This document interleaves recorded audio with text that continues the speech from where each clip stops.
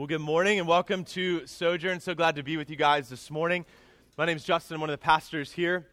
And just looking forward to jumping into God's Word with you this morning. Just as by way of reminder, there's a little half sheet of paper in your bulletin that's for you to take notes on so that you can continue to process what God speaks to you today as He challenges you, encourages you, and also just so that you can go and interact with one another in community to continue to apply and live out God's Word throughout the rest of the week. If you need a Bible this morning, if you just raise your hand, we'll have a couple of people bring a Bible around to you. Just keep your hand up till they find you so that you can get that and read along with us out of the book of Hebrews this morning. And if you don't actually own a copy of God's Word, please feel free to take that home with you. That's our gift to you. We want you to be able to have that all throughout the week to be able to read it, not just today, but Monday through Saturday as well. Let's go to the Lord in prayer now and ask Him just to bless our time in His Word. Would you pray with me?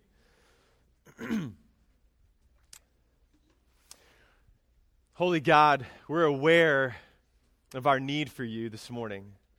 We're aware of our need for the Spirit this morning. Lord, Your Word is living and active. You use it in our lives to bring about transformation and change. And so we ask, Lord, that Your Spirit would do that today. Just by me preaching and us reading, just by ourselves, left alone to ourselves, is not enough. We need You to help us to understand what Your Word says. We need You to take what Your Word says from our heads and move it to our hearts and out in our lives. And so, Lord, this morning as we open up Your Word, as we continue to dive into the book of Hebrews, I pray that Your Spirit would just illuminate for us what You have to say to us today. Help Your Word to jump off the page to us this morning.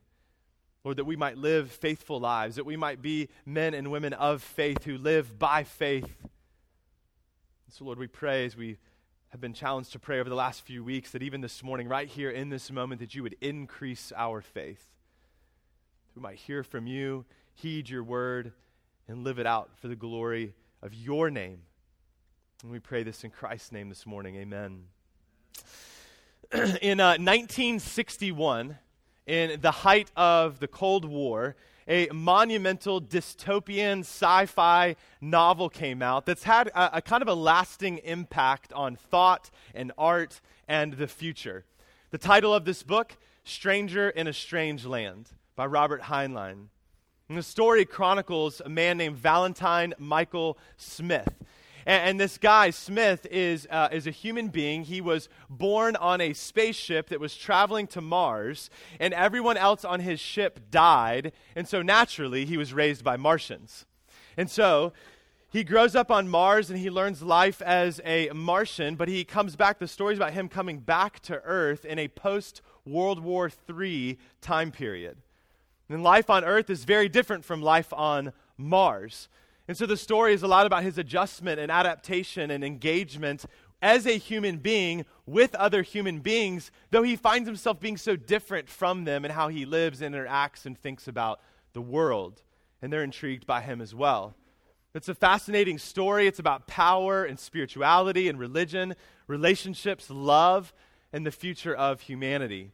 Numerous songs have been written that either overtly talk about this book or allude to it, like a line in Billy Joel's We Didn't Start the Fire, or U2's 1981 song by the same title, which Bono said was about an interaction he had with a boy across the Berlin Wall. But the title of that book, Stranger in a Strange Land, actually comes from the Bible.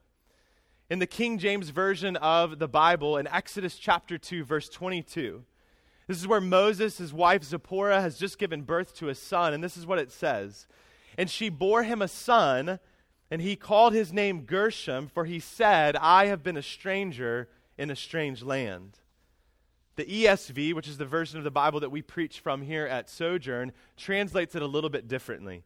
Exodus 2:22 in the ESV says, she gave birth to a son, and he called his name Gershom, for he said, I have been a sojourner in a foreign land. So as we come to our text today in Hebrews chapter 11, what we see is a picture of a stranger in a strange land, a sojourner who, along with his family, finds himself in a place that is not his home. But at that very same time, as he finds himself in this place, he's longing for a lasting city. He's longing for a place of permanence. And like the rest of Hebrews 11, it's a story of faith. This man is Abraham. And from his life, you and I can learn what it means to be a sojourner here and now. We can learn what it means to be a sojourner here and now. Because the reality is, if you know Christ, if you have trusted in Jesus, if you've been saved by Jesus' sacrifice for your sin and his glorious resurrection from the grave, then that's exactly who you are. You're a stranger in a strange land. You're a sojourner whose citizenship is in heaven. But you find yourself living here and now in 2017 in Northern Virginia. So how now shall we live? Well, my hope today is that we will leave being challenged to live a life of faith like Abraham, that we will leave here being challenged to be faithful sojourners. And that's not just because you call Sojourn your church, but because you understand that this is fundamentally who you are in Christ. And for those of you that don't yet know Christ, that you wouldn't call yourself a Christian, first off, I'm just glad you're here this morning. I don't know why God brought you to be here this morning, if it was through the invitation of a friend. Maybe God's doing something in your heart and your life right now, and you're just interested in learning more about Christianity or the church or what all this stuff is all about, but I'm glad you're here. My hope for you this morning is that as we unpack this text, is that you'll be able to see what knowing Jesus and living for Jesus actually looks like. Because so much of what you see on media or in media and around our country, kind of American Christianity, isn't real Christianity or true Christianity or biblical Christianity. And so my hope as we look at God's word this morning that he'll help you to see what that actually looks like. And my guess would be there's some of you here this morning that think you know Christ but don't actually know him. That you would claim to be a Christian, but your life indicates something different. And so my hope for you this morning is that you will see that a true life of faith must be, has to be, is different than the trajectory of the world and its ways. Because life with Jesus isn't easy, but it is life. And it's life now and forever. So let's jump into the text this morning, and may God bless the preaching of his word. If you have your Bible, go ahead and open up to Hebrews chapter 11. Hebrews chapter 11. And we're going to be reading from verse 8 through verse 16. It's a little bit longer chunk of scripture. This is what God's word says to us this morning. By faith, Abraham obeyed when he was called to go out to a place that he was to receive as an inheritance. And he went out, not knowing where he was going. By faith, he went to live in the land of promise as in a foreign land, living in tents with Isaac and Jacob, heirs with him of the same promise. For he was looking forward to the city that has foundations, whose designer and builder is God. By faith, Sarah herself received power to conceive, even when she was past the age, since she considered him faithful who had promised. Therefore, from one man, and him as good as dead, were born descendants, as many as the stars of heaven, and as many as the innumerable grains of sand by the seashore. These all died in faith, not having received the things promised, but having seen them and greeted them from afar, and having acknowledged that they were strangers and exiles on the earth. For people who speak thus make it clear that they are seeking a homeland. If they had been thinking of the land of which they had gone out, they would have had opportunity to return. But as it is, they desire a better country, that is a heavenly one. Therefore, God is not ashamed to be called their God, for he has prepared for them a city. The author of Hebrews is continuing on with giving this history of God's people, and he's talking about their faith. And he's talking about their faith in God's faithfulness and who he is and what he's done, that he's faithful to his plans and his purposes and his people. And a theme that we've seen all throughout the book of Hebrews, that the author is trying to communicate to this original audience, that he's trying to communicate to you and me, is that Jesus is better. That he's better than anything that this world promises to you or offers to you. And our text today continues to reiterate this to us, for us. This text is a picture of what life looks like when we encounter the living God, or better, when the living God encounters us. And we see this right away in verse 8. Look at verse 8 again. By faith, Abraham obeyed when he was called to go out to a place that he was to receive as an inheritance. And he went out, not knowing where he was going. See, something interesting about this is this story he's pulling from happens in Genesis chapter 12. So to give a little background on who Abraham is, Abraham lives in a culture, in a city that does not worship the one true God. They worship false gods, and it's understood by most scholars that the main god that they worshiped was a god they believed was the moon god. And that was Abraham's culture. That was the life that he was focused in on. He didn't know anything about the one true God. And so what's important to note here is that Abraham wasn't seeking God.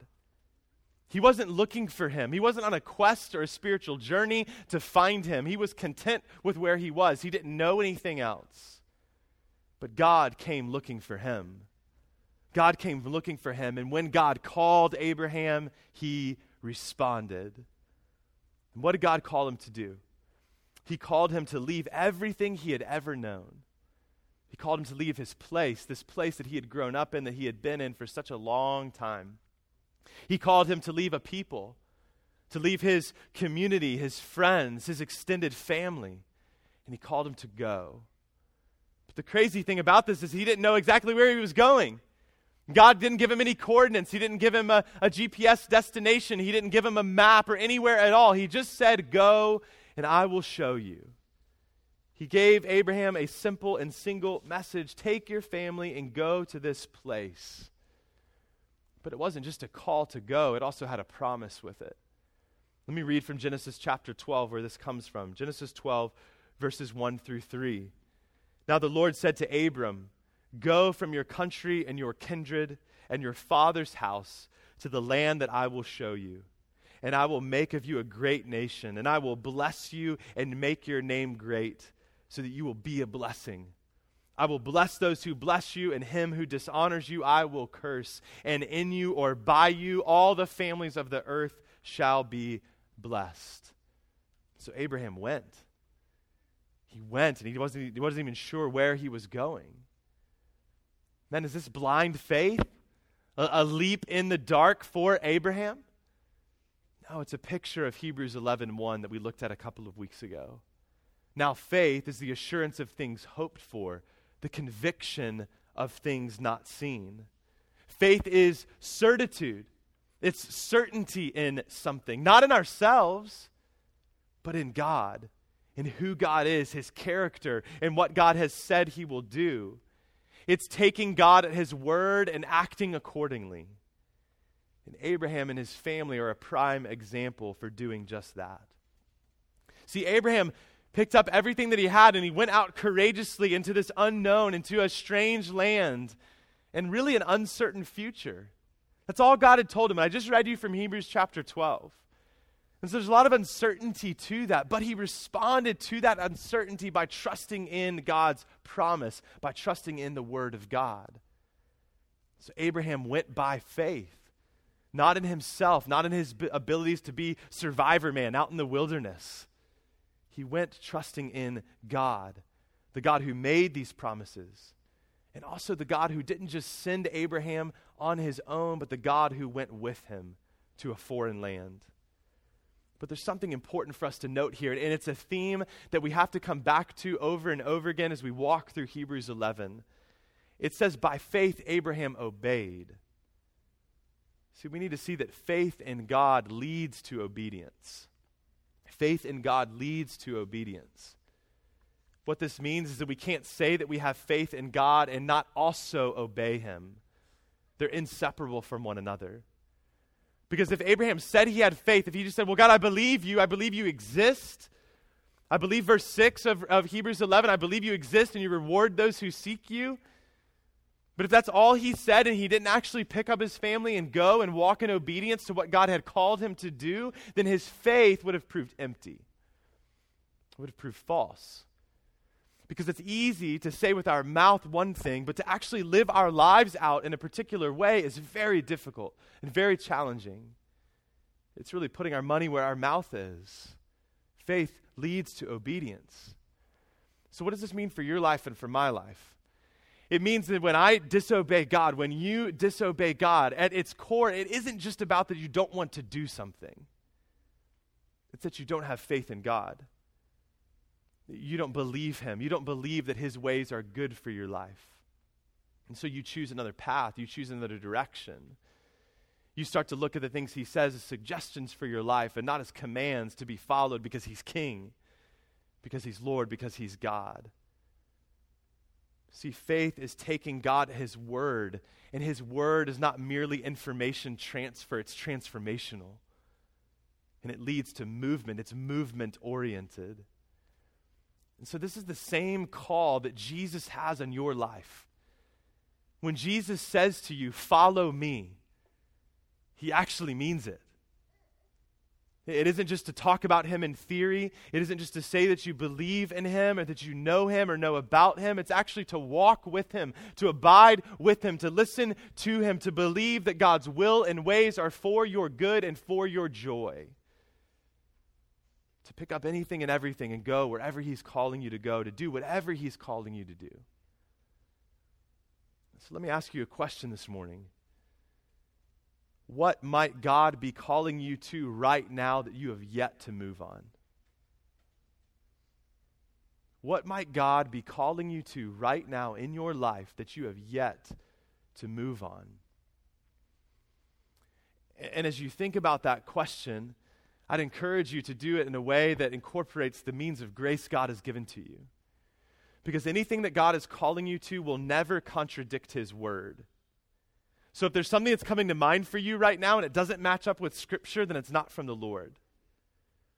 Anything God's calling you to submits itself to the Scriptures because this is how God communicates to us.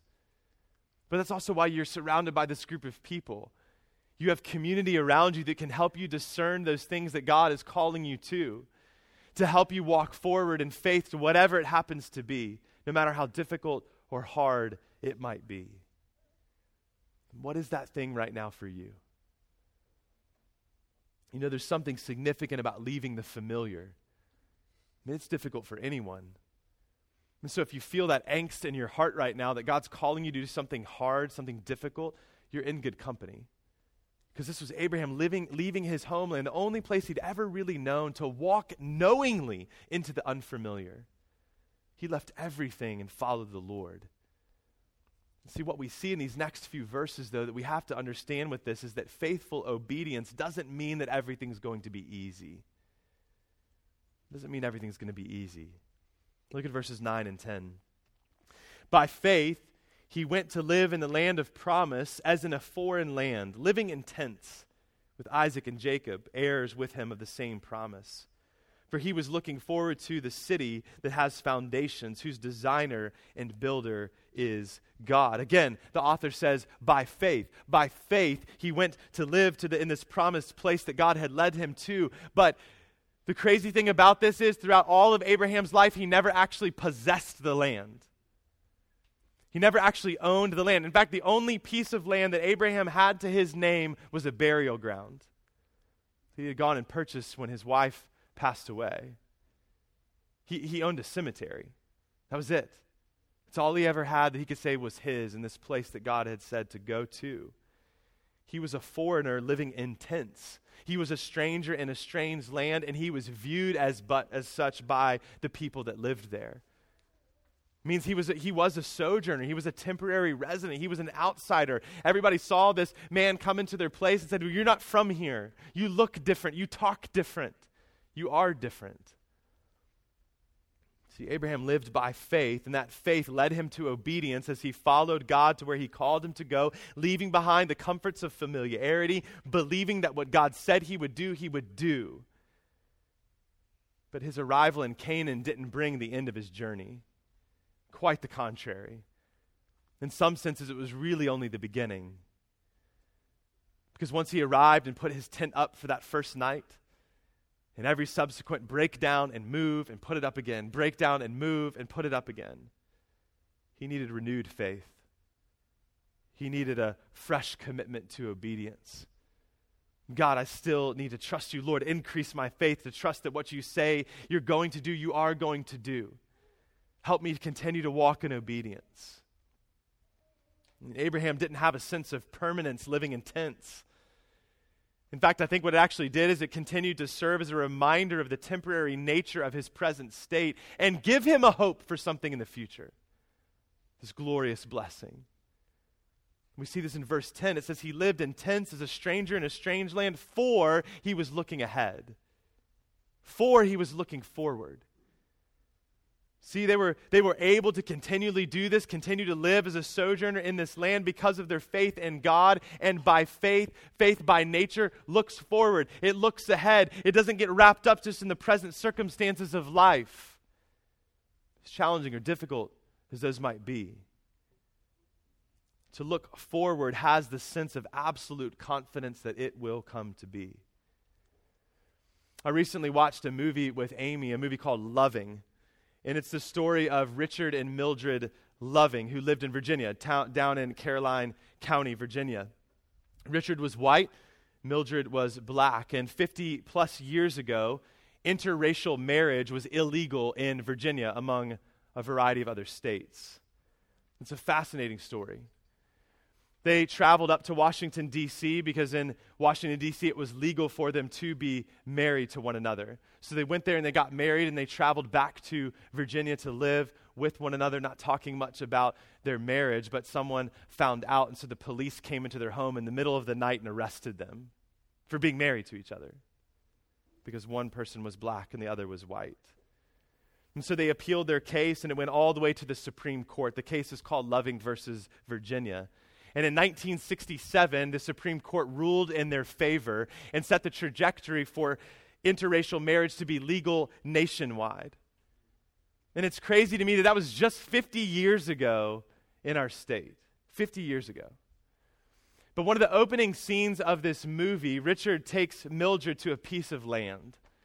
And it's an empty field, about an acre in size, and he shows it to her. And he starts walking around. He says, I'm going to put this room here. And I'm going to build the kitchen right here. And she's confused. What are you doing?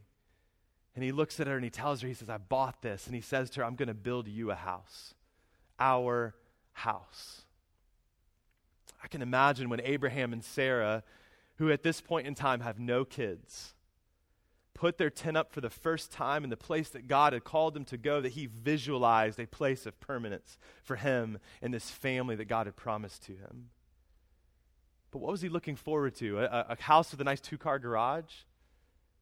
No, he was looking for something not small, not man-made, not temporary. He was looking for a city, and not just any city. He was looking for a city, a lasting city, a deep, indestructible, eternal city whose foundations will never go away, a city whose designer and builder is God himself.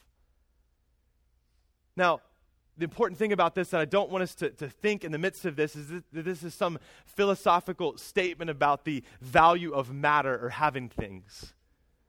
That's in some way that this is the author trying to say it's not good for you to have a home, or it's not good for you to have possessions, that place is inherently bad.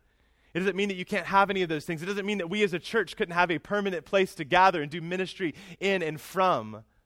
But what it does do in the midst of all of that is challenge us, even now, to view all of those things as temporary and pointing to that which is greater and lasting.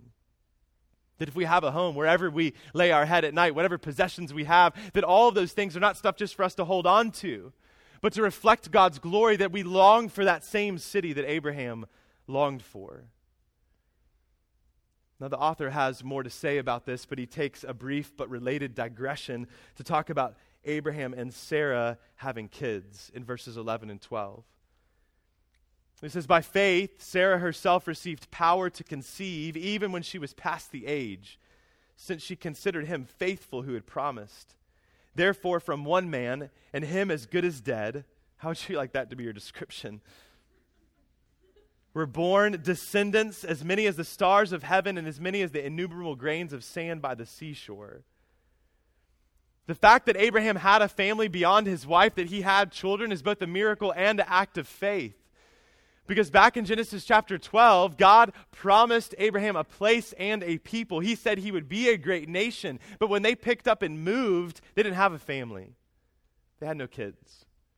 And when they got there, They still had no kids. And they struggled with infertility for years. Years. I can't remember the number off the top of my head, but it was 20 or 40 years of once they got there of not having children. That's a long time. And in Genesis chapter 15, we see Abraham wrestling with this. He knows what God has said. He's trusting in God to believe this, but he's just looking at the facts. And he's having a hard time going, God, I don't know. I'm getting older. My wife is getting older. I don't see this happening for us. And so he assumed at that point that the only likely outcome is that one of his servants would be his heir. But God said to him in Genesis 15, verse 4, this man, talking about his heir, shall not be your heir. Your very own son shall be your heir. And a few verses later, it says, and he brought him outside and said, look toward heaven and number the stars, if you're able to number them. Then he said to him, so shall your offspring be. He takes him outside and he calls him to look up and be in awe of who God is, to look at the expanse of what he can see with his naked eye and say, just try and count those stars. And that's how many children I'm going to bless you with. That's what your family is going to grow to be. And you know what happened? He believed God. In that moment, he believed him. And because of that, because he had faith in God, he was declared as righteous before God. Because in that moment, there's nothing he could do to make that happen. He had to trust that God was going to bring that about. See, the journey of faith and future grace and the promises of God is not always easy. In fact, I would say most of the time for our lives, it isn't easy. It isn't easy. If it was easy, we wouldn't call it faith. Right? If I knew what's going to happen tomorrow and every second beyond that, then I don't have to trust in anyone but myself. But faith for Abraham and faith for you and for me in the midst of life requires us to trust in someone greater than ourselves. And Abraham and Sarah didn't always get it right. They wrestled with this. In fact, after this moment that he has with God, saying, God, I believe that you're going to do this, he still, with his wife, tries to take things into his own hands and bring it about by himself. But God remained faithful even in these moments when their faith was weak. And man, I hope that's encouraging to you this morning. That you may have weak faith. You may struggle to have ongoing faith in what God is calling you to, what he said about your life. But God remains faithful, even when we struggle.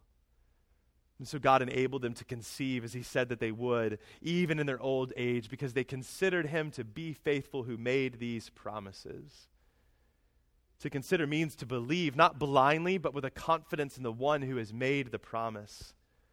See, this is not faith without reason, nor are we called to have reason and no faith.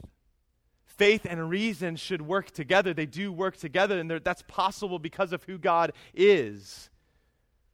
But too often our reason, or what we call reason in culture, is actually unreasonable because we exclude God from it. Something or someone we can't fully comprehend from the equation. We exclude God. It's like trying to solve for X, but removing the primary information necessary to solve for it. But when we factor God into the equation, nothing is unreasonable. Nothing is impossible. And do you believe that today? Will you believe it tomorrow? But even in all of this, their sojourn status didn't change. And that's good for us to remember as well. Look at verses 13 through 16. These all died in faith, not having received the things promised, but having seen them and greeted them from afar, and having acknowledged that they were strangers and exiles on the earth. For people who speak thus make it clear that they are seeking a homeland. If they had been thinking of that land from which they had gone out, they would have had opportunity to return. But as it is, they desire a better country, that is a heavenly one. Therefore, God is not ashamed to be called their God, for he has prepared for them a city. Man, what a sobering statement verse 13 is. They died in faith, not having received the things promised. So was God unfaithful? Was God unfaithful to them? No, he was faithful through and through as we look at the larger view of his redemptive plan. Because do you remember what he said to Abraham in Genesis 12 when he told him to go? He said, I'm going to give you this place. And later on in his family, through his family line, they would have that place, though they would lose it through disobedience. And he said he would bless them with all of these children, and his family grew as he had his first child, and that child had a child, and they had many children. It went on and on and on. They had more children. But then he said this, all the families of the earth will be blessed through you. God told Abraham one day redemption and restoration would come through your family, and it has. Because Jesus is the fulfillment of every promise of God made to Abraham and you and anyone else. 2 Corinthians chapter 1 says that Jesus is the yes and amen to all of God's promises. All of his promises find their yes in Jesus. So at the end of the day, it was never about the land. It was never about having a big family. It was about Christ's coming. Christ, who is God's perfect place. Christ, who is the true embodiment of God's people. And you know what he's doing now? He's bringing people into that family. People from every tribe, every language, and every nation to experience his peace and be given his perfect righteousness to be in relationship with the living God. When God said, Abraham, look up and see the stars of the sky, and if you can count every single one of them, that's how many kids you're going to have. That's you, if you know Jesus. That's the nations who know Jesus through one man, and him as good as dead, that he'd bring redemption to humanity when Christ came. So we have to see that that's what he's talking about here. And in Abraham and his family, they didn't understand that fully. They didn't have a full grasp of what was going to happen. We have the joy, the privilege to look back and see this whole story unfold before our eyes. But they were desperate for God. And they were desperate for redemption that he came to bring. And so they believed God and they greeted these promises and blessings from afar. It's like when my kids sometimes hear me before they see me. Maybe they see the car pull up in the driveway and they start screaming, Daddy, and then they come running in the direction of where I am. They greeted me from a distance with zeal and anticipation of actually seeing me. They know I'm coming. They know it's happening. And the same thing's true for Abraham and company. Because of that rock-solid faith of assurance of things hoped for, the conviction of things not seen, they oriented their whole lives around this pursuit, and they walked by faith, not perfectly, but they walked by faith and they moved forward towards it. And in so doing, they acknowledged to themselves and to the world that they are indeed strangers and exiles. They're sojourners. They're just passing through, looking and longing for a place of permanence. And the author said, people who live like this, people who talk like this, make it clear that they're longing for a homeland.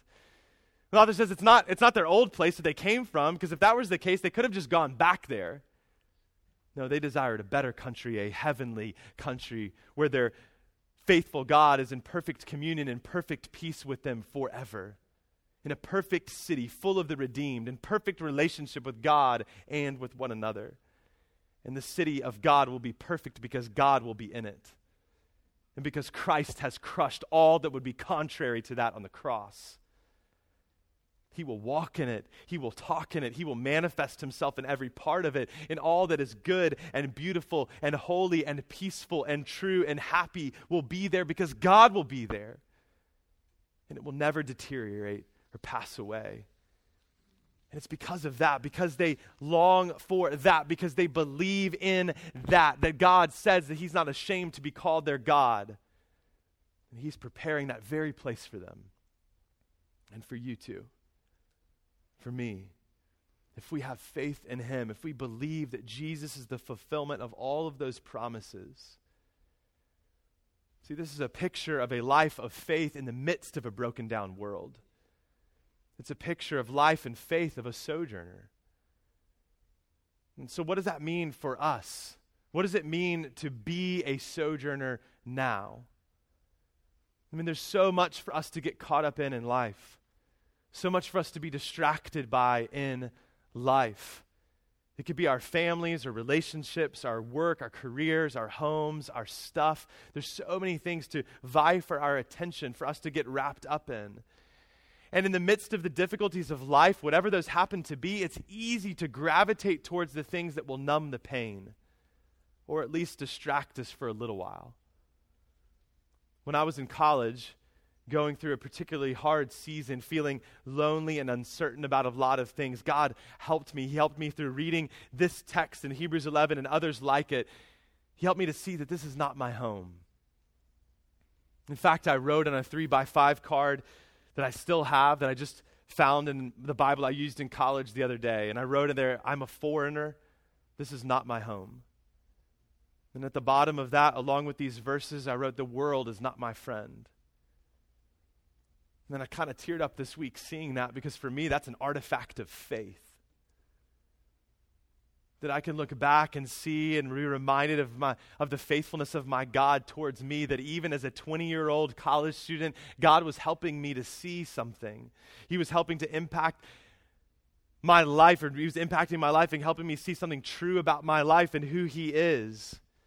And it impacted me now, and even to see then that he's allowed me to be a part of pastoring a church called Sojourn Church.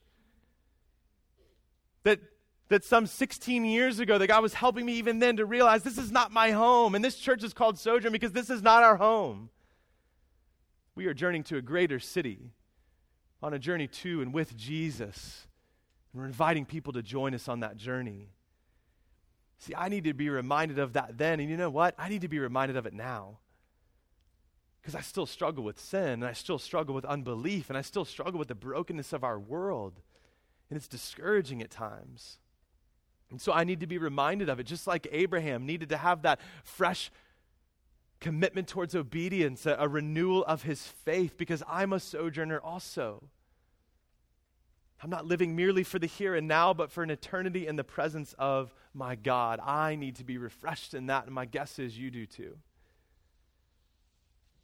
I'm on a journey to and with Jesus, to the city whose lasting foundations, whose designer and builder is God. And if you know Christ, so are you. One of my all-time favorite stories is the Pilgrim's Progress. It's a fantastic allegorical tale of the Christian life written a couple hundred years ago. And towards the beginning of the story, Christian, who's the main character, is carrying a burden around. It's a picture of his sin. We sang about having a burden a little while ago. That you're carrying this heavy load on your back, weighed down by your sin. And he meets a man named Evangelist, and the evangelist tells him to go to the narrow gate and pass through, and there your burden will be released from you.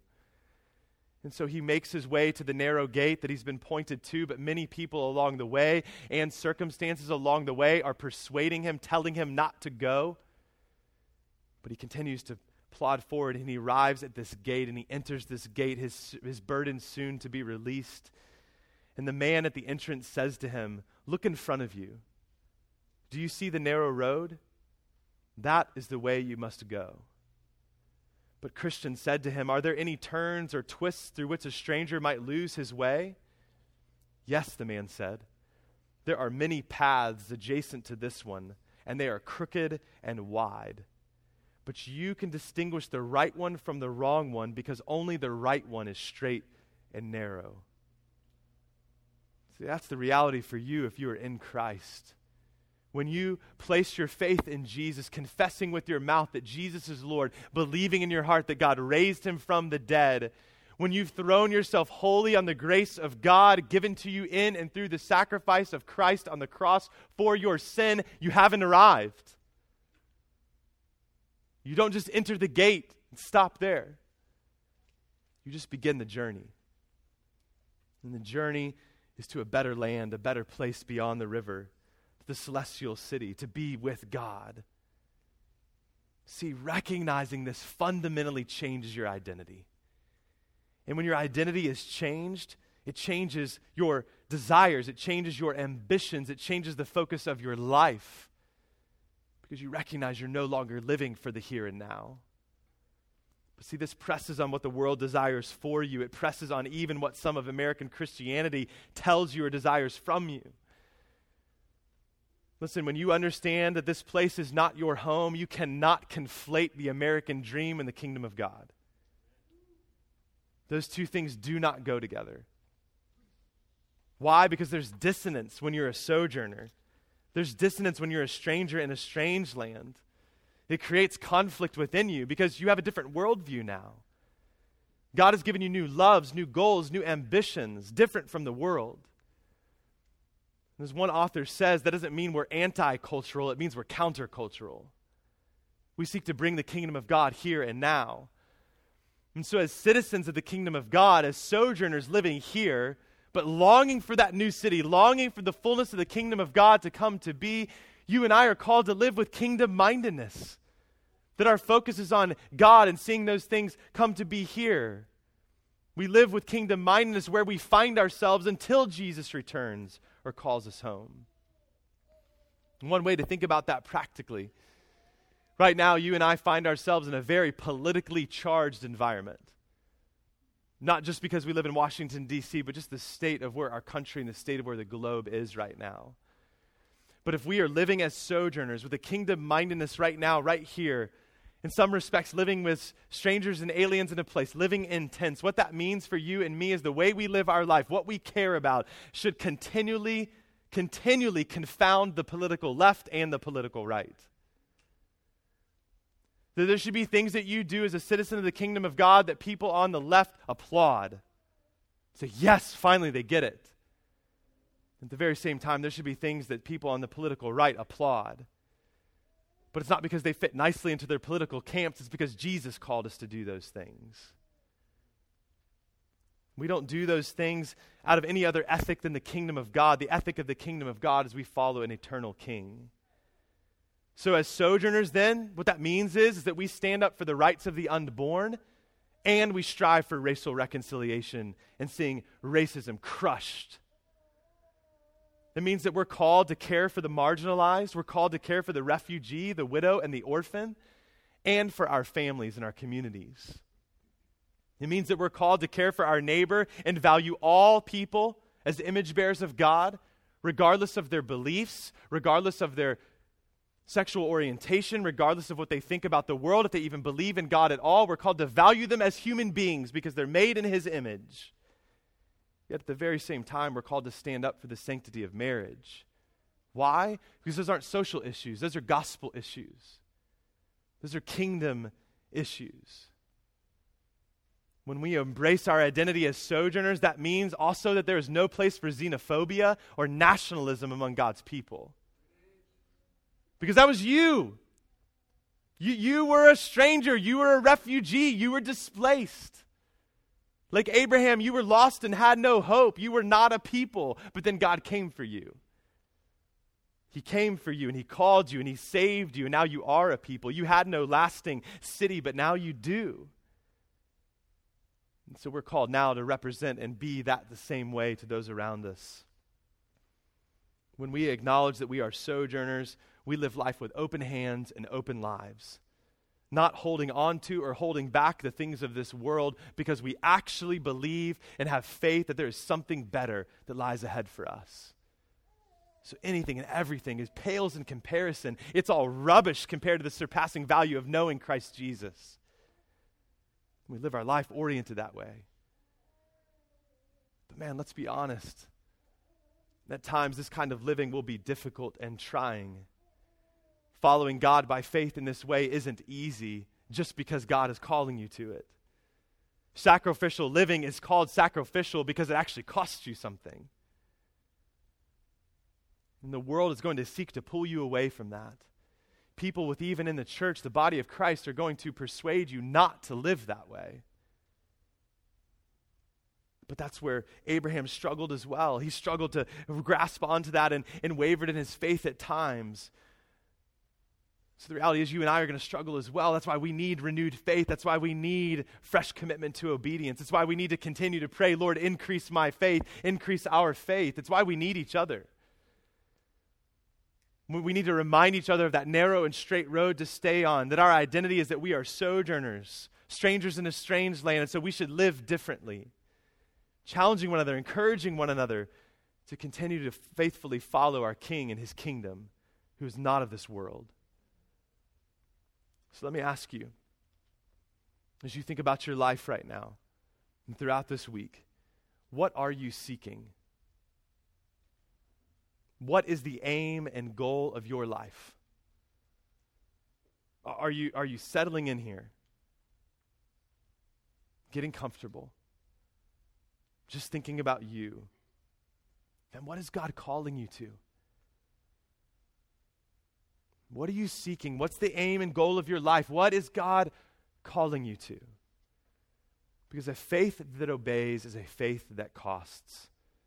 But again, that cost pales in comparison with the eternal weight of glory that awaits us as we continue to journey with Jesus. Philippians chapter 1, verse 21, the Apostle Paul says, to live is Christ and to die is gain. That's the heart of a man who understands, who gets what it means to be a sojourner. While here, I live for Christ. I want my neighbors to know Jesus. I want the nations to know Jesus. And so I'm going to do everything and use everything God's given me to invite people on that journey with me. But oh, how I long to be with him. Oh, how I long to see him face to face. Man, may that be us. May that be you, faithful sojourners to the very end. As we come forward to take communion this morning, it's a meal for sojourners. And here's why. It looks back to what Christ has done. As we eat the bread, we're reminded that Christ's body was broken for us. And as we drink the cup, we're reminded that Christ's blood was shed for us. It also looks back to a time of rescue where Jesus saved you from your sin. It's a reminder that he is still with you. But it's also a meal that looks forward. It's a declaration that our hope is still in Jesus. And it's a look forward to when we will dine with him in the new city, celebrating the grace he has given to us for all eternity. And so we eat this meal together every week because we're sojourning together to the new city. It's an encouragement to your soul. It's a refreshment to your soul to stay on that narrow path, to keep moving forward, making much of Jesus along the way, and in hopes that others will join you. And so this morning, come forward in hopeful expectation. Confess to the Lord where you're finding and putting your aim on something besides this future hope, this future glory, and come to the table in celebration for what Christ has done with a gaze ahead for when we will see him face to face. And if you're not a follower of Jesus, we would just ask you not to come forward to take communion because this is a meal for us that we have said this is not our home anymore, that our hope is in Christ. And so if your hope isn't yet in Christ, I want to implore you and invite you to put your hope in Jesus. So he's saying earlier, he invites you, come to me. Come to me. Lay down your burdens at the feet of Jesus. If you want to start a relationship with Christ, you can sit in your seat right now as those that are coming to take communion move around, and you can tell him that. Ask him to save you from your sin. And then let somebody around you know that you're ready to start a relationship with Christ so that we can journey with you on this road. And you can learn more of what it looks like to know and follow Christ. And those of you that will come forward, you can come to the front of the tables in the back, tear off a piece of bread, and take a small cup to drink. And what Jesus has done for you will be spoken over you this morning. Let's pray. Father, we come before you this morning, and my prayer is this. Oh Lord, haste the day when our faith will be sight. Haste the day when my faith will be sight, when we'll get to see you face to face, when we'll get to worship you and see you and be so close to you, physically present with you and you with us. But until that day, Lord, help us to be faithful sojourners. Help us to be faithful sojourners, that we would live lives with open hands and open lives, generously giving and sacrificing and living in a way that says that our hope is not here, but is with you in all eternity. Help us to walk the straight and narrow road. Help us to be an anomaly. God, that people, even within the church and the world around us, would scratch their heads and not have a box to fit us into. That the caricature of Christianity that's often portrayed on media, that we would dispel that, not with our mouths, but with the way we live our lives. Lord, would you call more and more people to yourself? And Lord, we continue to pray, increase our faith. Increase our faith that we might walk with you and live for you, for your glory, and for the good of others. And we pray all this in Christ's name. Amen.